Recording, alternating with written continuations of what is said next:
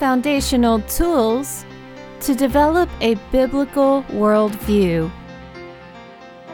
Welcome to Mentoring Matters, a listener-supported program of SharonHearts.org.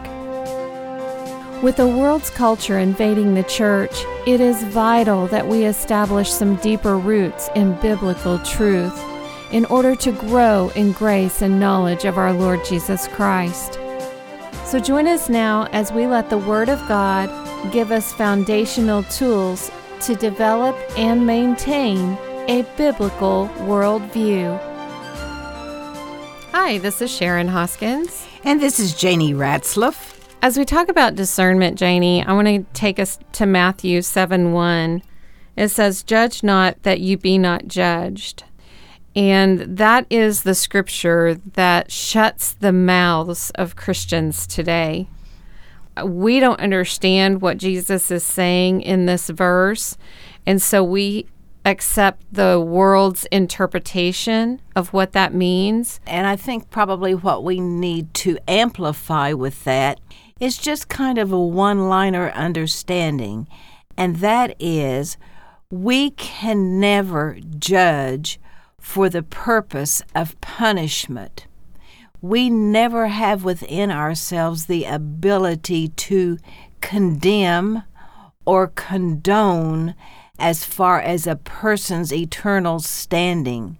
So we look at that and our heart is fearful, maybe on the good side, of fearing the Lord and not wanting to violate what we think is a command to even have an opinion of right or wrong, truth or error, which God commands that we discern. Well, and the word judge is the word discernment, right? I mean, in the Greek, isn't there different words for... Well, and this is, yes, there is. The word to judge with condemnation is the word krino, K-R-I-N-O.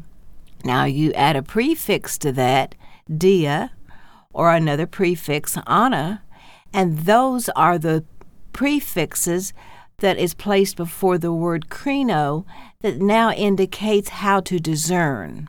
Oh, okay. And so when you talk about anakrino, you're really talking about investigating. You're talking about to make a decision after you have examined.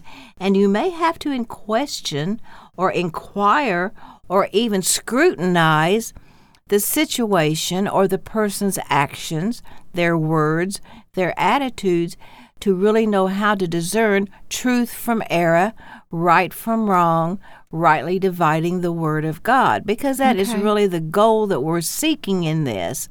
Not to condemn somebody because we don't have that authority.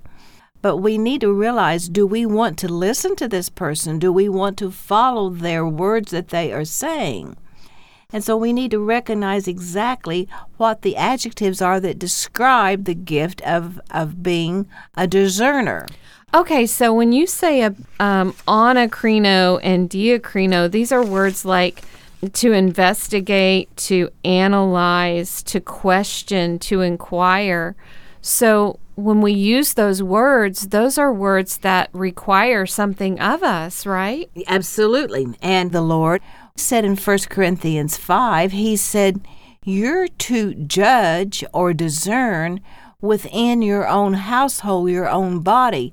I will judge the outsiders. And then he says, put away this man that is in this immoral sin. Right. So there was a definite direct command to the body of Christ, to the membership of a church, to deal with this person, not to condemn them, but to punish them from the point of alienating them from fellowship when they were in rebellion. Well, we've become a church of inclusion. We want everyone to come in and feel loved, and there's no real standard that we have to live by other than what the world thinks of us. Well, and you've said, again, another powerful word, and that's love. Sharon, have you ever considered the fact that God's wrath is a sign of His love? Well, my wrath in disciplining my children is a sign of my love to my kids. So why wouldn't it be the same for God? That is absolutely correct. But how many people join those dots? Because when you speak of the wrath of God, you think of alienation from Him from all eternity, applying it to you as a person. Well, I think what happens to us is no different than the plank eye syndrome. You know, what we want others to live by, we're not willing to live by ourselves. Yes, I will refer you to someone that I study, and that's Oswald Chambers. I don't know that I agree with him on every jot and tittle, but that is immaterial. He's a great resource to go to, and he says in one of his books, the characteristic of a man without the Spirit of God in control or abiding or even being in a man has no power of perception to perceive how God wants to work in ordinary circumstances. So if the Spirit is not abiding and living within us as a person, if we are not under His control, then the ability to discern will not be possible. Okay. Because we will not have the perception to perceive how God's working in a daily circumstance. So when we analyze, we'll analyze through our own opinions and understandings. And preferences, okay. Yes. And that a situation, Sharon, let's don't ever forget that we have filters in our mind. And some of those filters come from how we have had things happen to us or training or lack of training. And those filters influence us. But perception and discerning is not something that you just get with the ABCs. Okay. One of the reasons that we can always look at we are probably discerning wrong is if we start to work from a suspicious nature. Okay. And that is, what did they do, or how has that affected me? And we let suspicion arise. They did that on purpose. Yes. They did that just to get at me. Yes. Right. Yes. And suspicion is never of the Lord. Don't ever try to say your suspicious nature came from the Holy Spirit. Now, you may have a spirit or a check that causes you to move forward cautiously. You may be cautious in your affirmation. There's even a word that says that sometimes you're discerning, you pull back and withdraw. Okay. Because there's opposition to it. Okay. So we have to recognize that there is a difference between a person being devoted to principles and a cause and a person being devoted to a person. And when our lives are always centered around finding out what Jesus Christ's mind is, then we won't get drawn up into just a principle. Well, that's the right thing to do. Well, maybe it is, but it may be applied in the wrong way. Jesus Christ always has to be the person who is centered in our discernment. So when we analyze and distinguish and when we question or inquire, then that all has to go through the filter of Christ, not the filter of self. Yes, that's a good way to put it. Okay. Very good way to put it. Let me give you an example. Okay. This is one of the chapters that I always go to because I believe it is the scriptural process. I have to go back to Romans 2.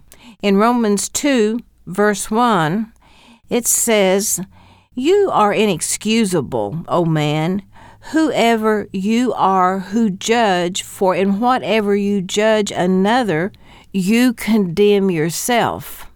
Now, I'll give you a painful illustration, and that is when someone may be on your case or giving you a hard time, and you want to lash out in anger. It may be that the Lord is allowing that person in your life to expose to you a hidden fault. And you can't see it, but when you see it in somebody else and you see the response that it provokes in you, it's like a red light going off. It's like a siren. Mm-hmm. Something's wrong. Mm-hmm. And your conscience is wanting to be your guide. And instead of listening to your conscience, which is being controlled by the Holy Spirit, you're not listening to your conscience and responding, but you are reacting in your own strength and your own thinking. So really, it's a gift that somebody is irritating you. Okay. Now, I know that's really taking a negative and turning it into a positive. But it really does expose the hidden things that are in our heart. When we find ourselves in frustration, if we are reacting or acting out in anger or irritation, then we can see ourselves more clearly. Yes, because sometimes, now let's just stay in Romans here and go over to verse 15, because the conscience has two ways of helping you to discern. You will either say, that person is in bondage and I need to be in prayer for them. Or, my conscience says, you are of like-minded. What I'm showing you in that other person is what the Lord is wanting to show you in your own life. So your conscience will amend or condemn. Okay. And nowadays, we don't like negative thinking. We don't like hard sayings. And so we will just shut that conscience down.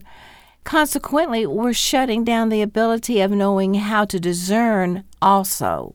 And when we shut that conscience down, then we become dull of hearing, therefore leaving the path that the Lord has taken us on, and the point of departure is the point of return, and we need to come back to that place and agree with Him that that's where we need to return to so that our conscience can hear the Holy Spirit once again. And that's why mentoring matters. Mentoring Matters is a listener-supported discipleship program of Sharon Hart's ministry. Join a community seeking to grow in grace and knowledge of our Lord Jesus Christ, with resource materials available for the journey at sharonharts.org. That's SHARIN hearts.org.